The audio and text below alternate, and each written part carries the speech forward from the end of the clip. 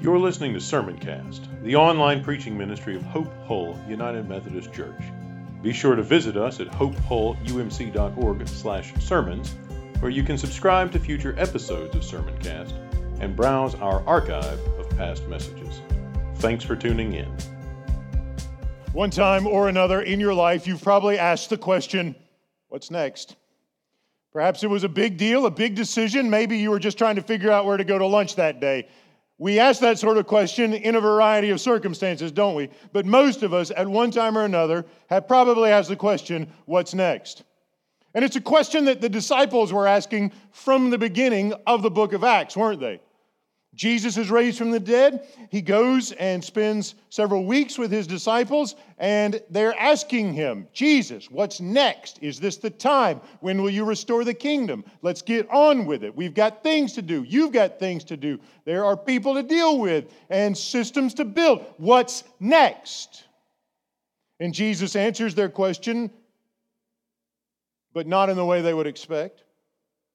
He tells them to wait for the Holy Spirit, that they'll receive power, and that happens. And when they do, they are empowered to preach the gospel, to bear witness to Jesus' life, death, and resurrection, and his ascension. And that same question still kind of runs through.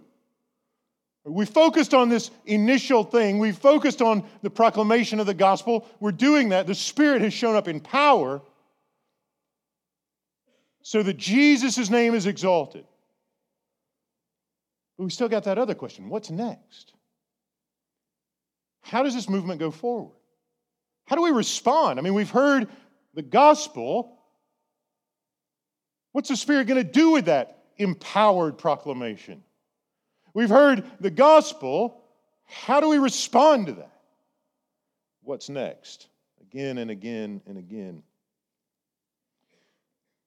We very quickly discover as we read through these texts that the emphasis falls on repentance as a response to the gospel. The emphasis falls on repentance among those who hear as the appropriate response to the gospel. Not the only possible response, but the appropriate response. But for those of us who kind of maybe been around for a while, I wonder how frequently we think about repentance as a response to the gospel. You know, a lot of us, maybe we've grown up in church and we're kind of familiar with it, or maybe we didn't grow up in church, but early adulthood, after college, maybe we had kids, we got involved, and we think about repentance. We sure do want our kids to repent when they sin, but I wonder how much we internalize that ourselves. Or do we think of repentance as something you do, you know, back when you pray the sinner's prayer? Or when you have really big sins. There are some things you need to repent of, and we all know what they are, right? But how often do we think of that as kind of an ongoing, consistent orientation of our lives? Like, is my life oriented around this posture of turning from me and my agenda and my sin and my preferences and all those things? My heart turned in on itself. Am I consistently being reoriented towards Jesus? Am I consistently turning from sin and turning toward Jesus? Because repentance is about a turn. And as we come to Acts chapter 2, we discover that repentance is followed by behaviors and actions and practices that cultivate that initial turn. There's an ongoing posture, an ongoing orientation, an ongoing attitude. And the thing that we begin to discover, maybe pushes back against some of our assumptions, is that repentance is a lifetime posture, not a one-time choice. We think about repentance as something we choose to do on occasion. I yelled at my kids, I better repent. Lost my temper at work. I probably need to repent. Said something I shouldn't have said. But what if repentance isn't just those moments, what if those moments where it's obvious something has to be turned away from and Jesus has to be turned to, what if those moments are cultivated by ongoing spiritual practices and ongoing spiritual disciplines and an ongoing, thoroughgoing orientation towards the gospel? So that repentance isn't just, well, I messed up, time to repent. Instead, it is a lifetime posture of being thoroughly engaged and oriented, single-mindedly devoted to Jesus. Does that push back a little bit about how we think about repentance? And is that what the Bible teaches? That's our question today. So Peter has been preaching the gospel. Pretty sure this is a summary of his sermon, because if you read through this, it would take about a minute and a half. And a minute and a half sermon ain't much of a sermon, is it? But we get a summary of the big main point of what he's here to say. And he's explaining through the power of the Holy Spirit how God has been at work in Jesus to bring Jesus into the world, to defeat death, to forgive sins, to defeat death, and to bring Jesus to the place of enthronement in heaven so that he is the king over all the earth. Remember, the one who reigns in heaven calls the shots on earth in a biblical worldview. Heaven's not the place where like Jesus is going off to chill for a while we wait for a few thousand years for him to come back and sort things out. He's sorting things out from his heavenly throne room, the command center. Mission control is the throne of Jesus. So Peter explains that, and he talks about how God has been at work to bring Jesus. Now, the Old Testament testified to this and anticipated this, and how it was there all along. And then we get this really abrupt movement from what Peter has to say in verse 36 to how people experience what he has to say in verse 37. Have you ever noticed how the Bible consistently addresses our experiences? We meet people whose hearts get broken in the Bible. We meet people who get done wrong in the Bible. We meet people who call out to God to give them justice in the Bible, to defend them from their enemies and their grief. The Bible is very interested in the way we experience God. And in Acts chapter 2, verse 37, we meet some people who experience God in a very profound, striking, amplified way when Peter preaches the gospel. So the gospel is the first thing, and that provokes something in the people who hear it, which would suggest if you hear the gospel and it doesn't provoke something, like that should be a red flag. Acts chapter 2, verse 37. When they heard this, when they heard what? When they heard Peter preach the life, death, resurrection, and ascension of Jesus. He was a man attested to you by God, by signs and wonders. He was handed over to the Romans by you for crucifixion. God did not abandon him to the grave, but vindicated him, raised him up from the dead, and exalted him to the right hand of God the Father Almighty as Lord and Messiah over all things, all nations, all peoples. And everyone who calls on the name of the Lord will be saved. When they heard that, we are told they were cut to the heart. You ever been cut to the heart? What's he getting at there? Like, obviously it's a metaphor. Nobody's got knives or blades out here. No one's getting stabbed. It's a metaphor, isn't it? What's the metaphor about? There's something happening in their psychological, emotional, human experience. When they hear the gospel, when the Spirit of God shows up and empowers Peter, they are cut to the heart. What's going on there? I think it's helpful. Oftentimes the Scripture will help us interpret Scripture. The Bible will help us interpret the Bible. It's helpful if we read this text alongside 1 Thessalonians chapter 1, verse 4. And Paul is describing and giving thanks for the first time he showed up in Thessalonica and the first time he preached the gospel to the Thessalonian Christians. And this is what he says. We'll start in verse 2. We always give thanks to God for all of you. We mention you in our prayers, constantly remembering before our God and Father your work of faith, your labor of love, and steadfastness in hope in our Lord Jesus Christ. So this is celebratory prayerfulness. Verse 4, for we know, brothers and sisters, beloved by God, that He's chosen you. Verse 5, because our message of the gospel came to you. And this is thinking back when the gospel first came. The gospel came, Paul showed up, started preaching, talking about Jesus, just like Peter on Pentecost. Jesus lived, died, raised, ascended. 4 aspects of the gospel, absolutely essential. Paul goes around, preaches the same message. Our message of the gospel came to you not in word only. You know what word only means, right? Word only is the kind of stuff we do before the service. Just catching up with each other. Kind of typical conversation. Talking about sports or maybe somebody in the family who frustrated you over the weekend or just average talk. Paul says, when the gospel comes, it doesn't come average. Not even close. When the gospel comes, it does not come like other messages. This isn't like a newspaper headline or the things you see scrolling through social media. It's not average, insignificant chatter. The gospel comes not in word only, but also in power and in the Holy Spirit. That sounds a lot like Pentecost, doesn't it? The Spirit is active with power. Notice these themes that show up in both places. That's why it's helpful to read them beside each other. The Spirit shows up in power and with full conviction. So Paul is reminding the Thessalonians that when he showed up in the marketplace or the synagogue, wherever he went, and began to talk about Jesus, what are those 4 things again?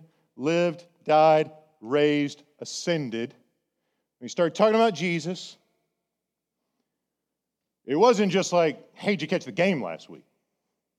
Interesting, but not of eternal significance or any real significance. It was an experience among the hearers of power and conviction. Paul's just telling us that's what happened.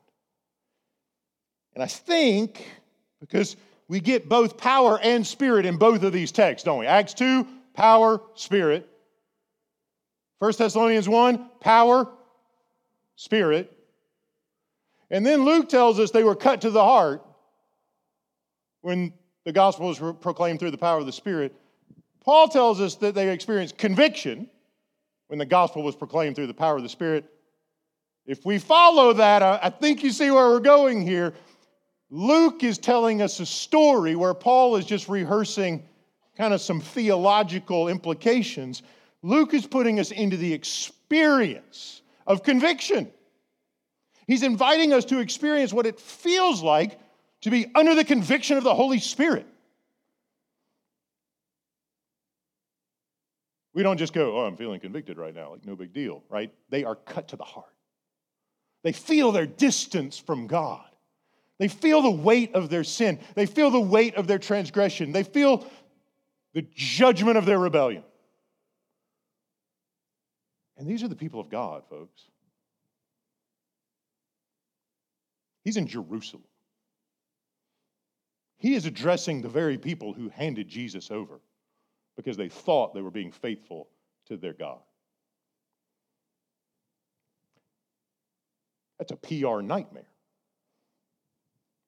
But when the Holy Spirit shows up in power, the gospel is proclaimed and Jesus is honored, lived, died, raised, ascended, the Holy Spirit goes to work. You know when the Holy Spirit does not go to work? When we only tell part of the story. Jesus was a great guy and he had a lot of great teachings, you know. Love God and love your neighbor. People don't like all that cross stuff though, so let's just kind of let's minimize the bloodiness and emphasize the niceness. Does that sound familiar? You ever hear sermons that minimize the bloodiness and emphasize the niceness? Jesus isn't so much a Savior, but He's a really good teacher. Jesus isn't so much a dying Messiah, but He's a really good moral example. Page after page after page in books, sermon after sermon after sermon in churches. Holy Spirit doesn't promise to show up in power when you only tell one part of the story. Yes, Jesus is a good example. He embodies the character of God. Of course He's a good example, but that's not all He is. Yes, He's a good teacher, but that's not all He is. And when the early church, when the apostles, when Peter, when Paul declared the gospel with integrity, say that again, the gospel with integrity. Jesus died. He lived, He died, He was raised, and He is the ascended Lord. When that happened, the Spirit of God showed up and confronted people and convicted them. When they heard this, they were cut to the heart. They experienced conviction. They experienced a sense of distance between them and God. And then they started asking questions. They said to Peter and the other apostles, "Brothers, what do we do? What do we do? What's next?" There's that question again. We've heard the gospel. What's next? They don't even know how to respond. They just know that something's happening to them. Maybe we've been there. Right? Maybe we experience Jesus, even if we've never been given the theological language to explain what's happening to us. I met a lot of church folks who've had a real experience with Jesus, and nobody ever told them how to talk about that. Forgiveness of sin, justification by faith, those kinds of things. Pardoning, a pardon received from God. I mean, that's kind of where these guys are. They're like, we hear it, we believe it. We are experiencing God in this moment. This isn't an abstract philosophical theory. This isn't a book of systematic theology with a bunch of definitions out front and all these different kinds of approaches and perspectives. These are just people who are far from God, who've heard the gospel and want to get close to God. And they don't even know what to do. But they know something's got to be done. Something must be done. And so Peter has an answer for it. And the first word that comes out of his mouth is what? Repent. Turn. Stop it. Stop that and start this. That's what repentance means. The idea is, if I'm walking in this direction, following one Lord, some Lord, probably myself, repentance means stopping and turning and going in the other direction after Jesus. Because my heart will lead me one way, Jesus leads me the other way. My heart will lead me one way, Jesus leads me the other way. So Peter says, repent. Stop being the kind of people who hand Jesus over to the Romans. Repent. Now, that's not the only possible response, is it? Because as we read through Acts, we'll find people who respond to the gospel quite differently. We haven't gotten there yet, but here before too long, as we get into the next few chapters and on into the middle of the book, we're going to find people who hear the gospel and they don't respond with conviction, they respond with opposition. Oh yeah? Think you're going to talk about King Jesus up in here? No way. We'll show you what happens to people who talk about another king here. And sometimes Paul winds up getting beaten. Sometimes he winds up spending the night in jail. So the Spirit provokes a response. The appropriate response is what? Repentance. The wrong response is opposition or indifference. And I've seen all of them over almost 2 decades of ministry. Some people hear the gospel and love it. Others hear the gospel and say, eh. And still others hear the gospel and hate it. The reason we hate the gospel is because it dethrones us.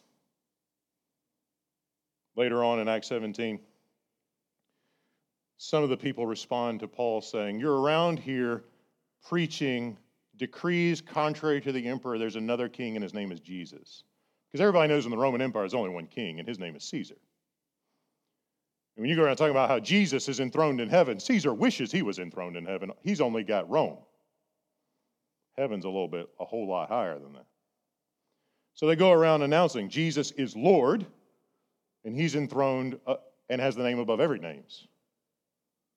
And so in Acts 17, they say, like, they're breaking the law, saying there's another king other than the emperor, Caesar. Because everybody understood, and we should understand, that the gospel is a claim about absolute authority.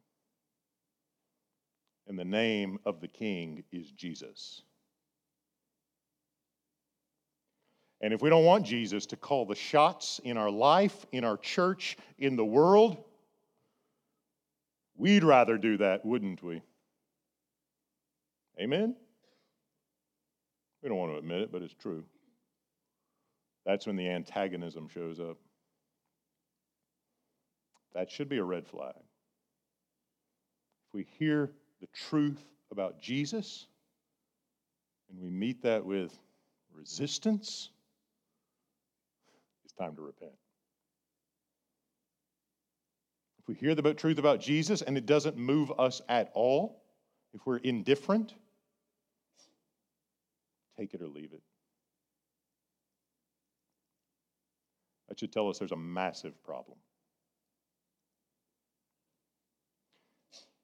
The thing we want to happen when we hear the truth about Jesus, lived, died, resurrected, and ascended, the thing we ought to want to experience is the Spirit of God working powerfully to identify the things that keep us far from God and overcome them.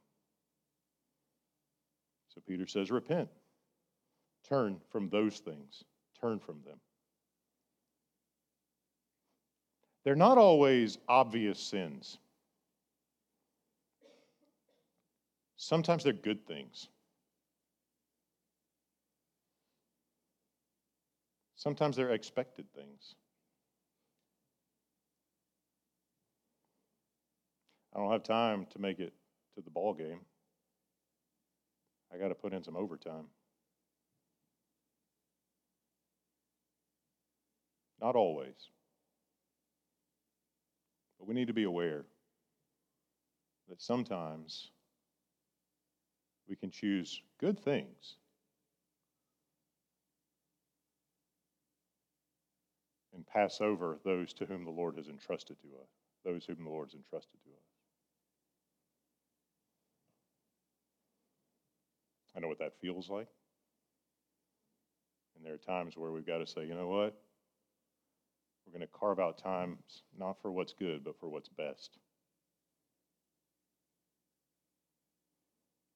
I'm going to turn from things that appear to be good, give myself to those and to what Jesus has given me in my life, and give them everything I've got. So the Spirit works through the gospel to produce those kinds of responses. And it starts with a one-time deal, but it doesn't end there. There's a first moment of repentance, isn't there? But we don't just stop. As the Spirit continues to reveal places in our hearts, dark places in our hearts, jealousies, anger, frustration, different kinds of unholiness, there's an ongoing posture to be cultivated. So there's a first step, there's an initiation, and there's an ongoing posture. Begin to see that as we read on. So Peter says, repent, and then he says, be baptized. So you get two commands, repentance and baptism. Every one of you, in the name of Jesus, so your sins may be forgiven, and you'll receive the gift of the Holy Spirit. The promise is for you, for your children, and for all who are far away, everyone whom the Lord God calls to him. So, baptism, being linked up with repentance, begins to help us see that this is not something you do once and then forget about it. Because baptism is an initiation into a new way of life. Baptism is an initiation into a new posture of life. Baptism involves union with a new king, union with a new Lord. It means changing allegiances. And so it happens once and only once because God lays his claim on you once. What happens in baptism? God himself, through his church, says, you belong to me. And you might resist that, but he still says, you belong to me.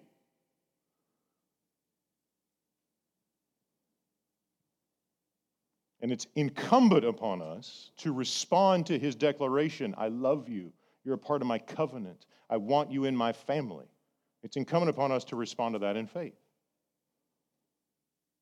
to trust him, to have our lives conformed to his will and his purposes and his character. Sometimes I remind my kids, like, when I baptized you, God was saying, I want you. Now you're responsible to respond to that. Trust him, honor him, love him, obey him. And he will be formed in you. That was the first step of a lifetime of change. And it's a lovely sign of grace because you had no idea what was going on. And God shows up through the community of faith. God shows up through the church and says, I love you and I want you and I'm putting you in the middle of a people who will care for you and form you and preach the gospel to you and teach the Bible to you and entrust the faith to you. That's a lot of responsibility. But Peter says the promise isn't just for you, it's for your kids. Doesn't he? Promise isn't just for you, it's for your kids. God wants your kids, folks. Thanks be to God. And so we bring them to him, and he puts his covenant on them and on us, and he draws us to himself. And the action is on his side, isn't it? The action is on his side. It is his gracious initiation of a new covenantal relationship. Through the water, in the Spirit. Doesn't mean it's a forever permanent relationship, because there's plenty of folks in the Bible who walk away from that. Sadly. Sorrowfully. Scripture tells us about people who shipwreck the faith. And we don't want that for one another or for our children, do we? So we remind and teach the promise is for you, and it is a promise. God has called you. He's named you, one of his. We want to live into that. We don't want to walk away from that. We want to live into that. And here's what it looks like. Baptism. This is why we only get baptized once. It's because it's an initiation into a new experience of life. You get baptized once, you come to the table regularly. Because you get born once and you have to eat every day. So Peter says, we start off, you turn, you repent, we're going to put some water on you, and God's claim you. Jesus is your new Lord. But that lordship is not a one-time event. It's the launch of the rest of your life. So begin to see this reality that repentance is a lifetime posture, not a one-time choice, because repentance is associated with baptism here. And so if we baptize our children, we want to teach them to repent. And we also have to model repentance for them, don't we? Because we all know, how do kids learn best? Imitation. Repentance is A lifetime posture, not a one-time choice. Because if I want my kids to learn how to do it, I better model it. And if they're not with me, if they're not seeing me, if they're not hearing me say, I sinned against you, I repent, don't ever expect them to be able to live that sort of life for Jesus. I really don't like telling my kids I was wrong. It's painful to tell a 6-year-old you're wrong. It's also crucial for their Christianity. Don't expect your kids to be Christians if you never confess your sin to them.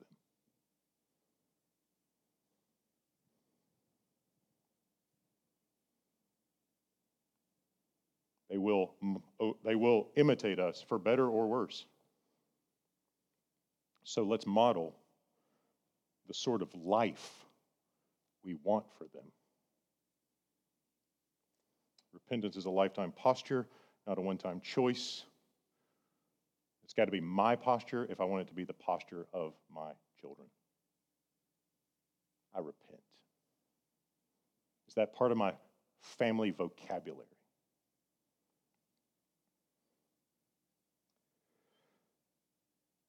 To baptize our children isn't to say they never have to choose Jesus. It doesn't mean they're eternally secure. It doesn't mean like one and done, the deal is sealed. You will meet Christians who feel that way or act that way, and they're typically a mess. They may not realize they're a mess, but they are a mess.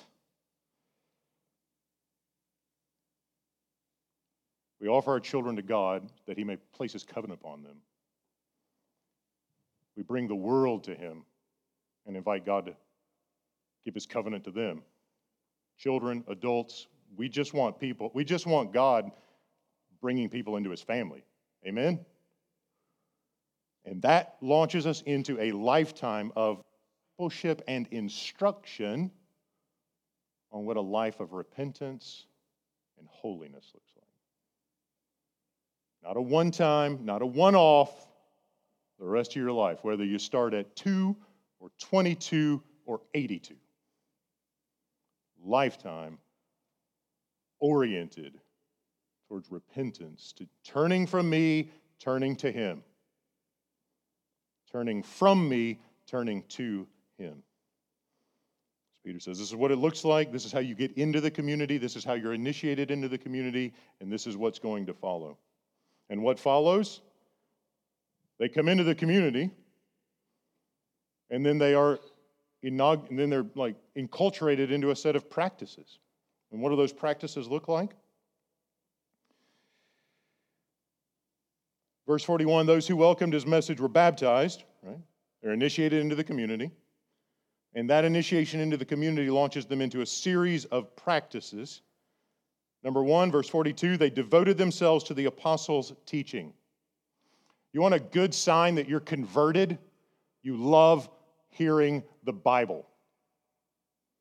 They got converted and they ran to the Word. The apostles' teaching is right here. You want it? Just open up the book. Peter, an apostle. You want his teaching? It's right here. Paul, apostle. You want his teaching? Right here. We have the apostles' teaching. God, in His perfect love, has providentially ensured that this document made it to us 2,000 years later. God, in His providential love, has made sure a trustworthy document has made it to us 2,000 years later. So the believers came into the community and they devoted themselves. They didn't just pick it up once a month. They didn't just go listen to Peter and James on occasion, if they had a little bit of time or if they weren't too tired. They devoted themselves to the apostles' teaching. Brothers and sisters, step number 1 in the Christian life, in a life marked by an ongoing posture of repentance, is devotion to the Scriptures. If we are only minimally acquainted with the Scriptures, if we are only minimally interested in the Scriptures, if we are only minimally, there's no such thing as minimal devotion, that's what I was going to say. If our approach to the Bible is one of minimalism, don't expect to cultivate a life posture of repentance, because the Word of God is the place where our sins are confronted. God's word is true. God's word is a standard. And when you have a standard, everything that doesn't measure up to the standard becomes clear, doesn't it? A couple weeks ago, I'm trying to build some shelves. So I got out a level. I'm trying to make sure it's like there's a standard with a little bubble right in the middle of the thing. That's the standard. And if I don't get the shelf on the standard, it's going to be crooked and stuff's going to fall off on somebody's head. Scripture for us is a standard. Doesn't mean it's this mean, like, you dirty sinner, come, that kind of thing. It's God in His perfect love saying, here is my best for you. Here's what a straight shelf looks like. If you build your life in a way that doesn't accord with the standard, everything's going to fall off on your head. It will hurt. Your shelves will be crooked.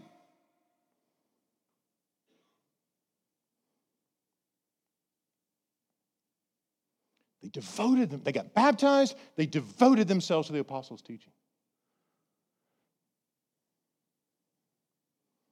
And if you come to this book and you listen for what the Spirit says, He will identify, hey man, here's a spot in your life that doesn't match my best for you. The shelf is crooked. I'd like to straighten it up. That's love. Not legalism. It's love, not domination. It's a father who wants his children to become the full stature of Christ. So what do? They devote themselves to the Word. You want your life to look how God wants it to look? Devote yourself to the apostles' teaching. What else do? Fellowship. No such thing as a solo Christian, folks. No such thing. This is even more incumbent upon us in a world where church has become a non-essential option in the last 2 years. Christianity is devoted to fellowship. I'll say this again. I've said it before. We put stuff out there. We'll live stream services. It was never intended, and it is not intended to be a long-term substitute for gathering with the people of God. It is not. We will never treat it that way, and it will not become that. It is always an evangelistic tool to use the means that we have to say, here's the gospel, wide world. It's a way to connect for folks who maybe are out of town or are sick or continue to have reservations about gathering because of COVID-19. That'll be over one day. This is no substitute. There's no such thing as virtual church. Christians gather. Christians fellowship. You want to grow in grace? You want a life that cultivates a posture of repentance? It doesn't happen detached from the body of Christ. It just won't happen. You may not realize it's not happening, but it won't happen. It can get real easy just doing something else and slide into some habits. It's a lot of fun. There's a lot of options. There are a lot of options out there, more than there used to be. Sports, sleeping, all kinds of stuff. You want to ask the question, what's next in my walk with Jesus?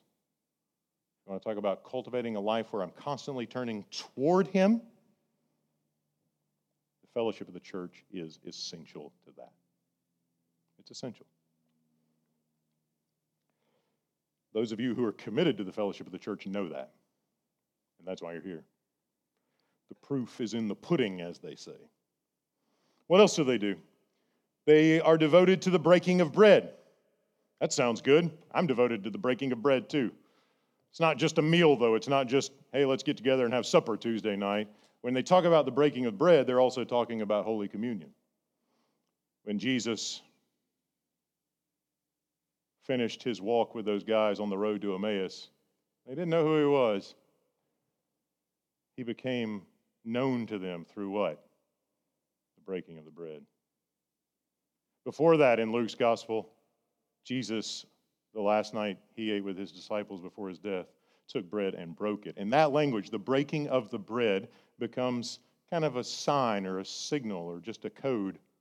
It's just what they called the Lord's Supper, Holy Communion, Eucharist. And it's the place where Jesus is made known. They didn't know who he was on the road to Emmaus until he picked up a piece of bread and broke it. Because somehow, in some beautiful, mysterious, remarkable way, when the people of God gather consistently and regularly around a table where Jesus sits at the head, when he breaks bread, he makes himself known. You want to know Jesus? Get to the table. Not just any table, the table where he sits. And the table where he says, come, this is my body, broken for you. They devoted themselves to the sacraments, to the broken bread that is the body of Christ, and prayers. A little bit later, we're told that they went regularly to the temple. So you get these aspects of worship. They devoted themselves to prayer. They went to the temple. They prayed. They worshiped. This whole life orientation to God in Christ. And the whole thing started with one commandment: to repent. And so again and again, we get this sense like repentance isn't just, hey, here's a one-time deal, you need to repent so you can check that box and you'll be good with God. Repentance is an ongoing life posture that launches them into a practice of reading the Bible, a practice of regular prayer, a practice of corporate worship, a practice of attending to the sacraments. And you think, man, you say this kind of stuff all the time, because Christianity isn't new or inventive. Like if you got somebody that tells you new stuff that Christians haven't been doing for 2,000 years, maybe that should be a red flag. Methodists and other Christians have been talking about the means of grace for centuries, millennia, and they are, like, we don't have to reinvent the wheel, people. You want to walk with Jesus, there's a pattern. Trust him. Read his word. Pray.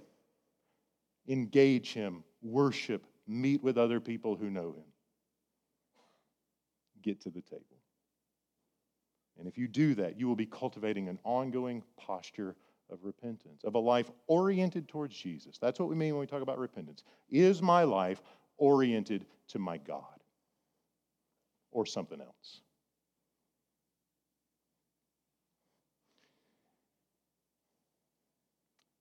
They show generosity to one another. People have needs, they meet the needs. Verse 47 is lovely.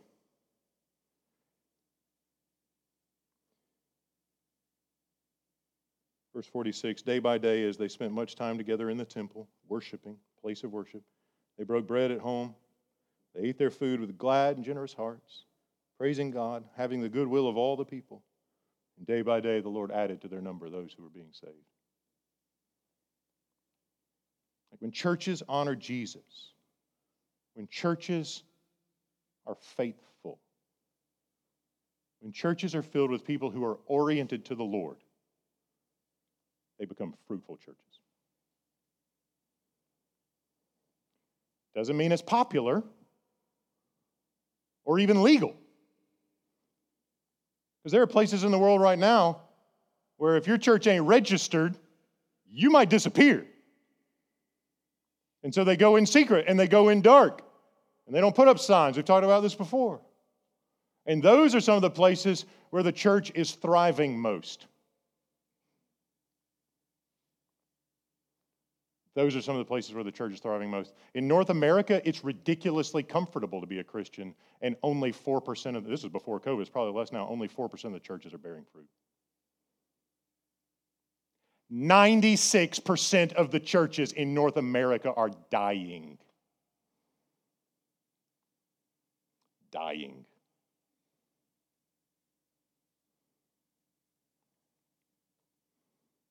Scripture gives us everything we need.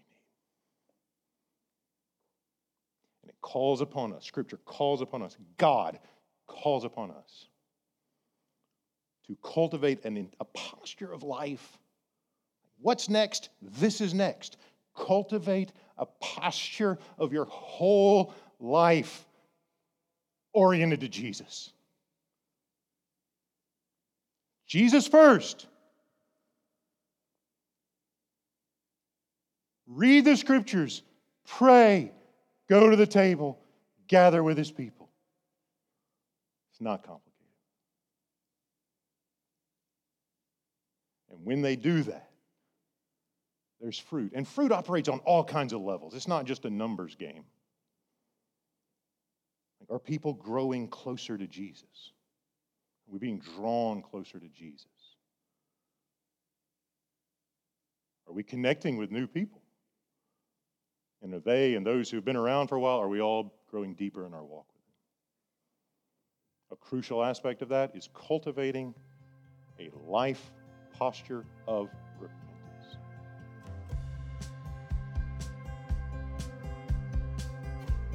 You've been listening to Sermoncast, the online preaching ministry of Hope Hull United Methodist Church. If you enjoyed this message, consider sharing it with a few friends. Remember to visit us at hopehullumc.org/sermons and subscribe to get notified when new content is posted. Thanks for listening.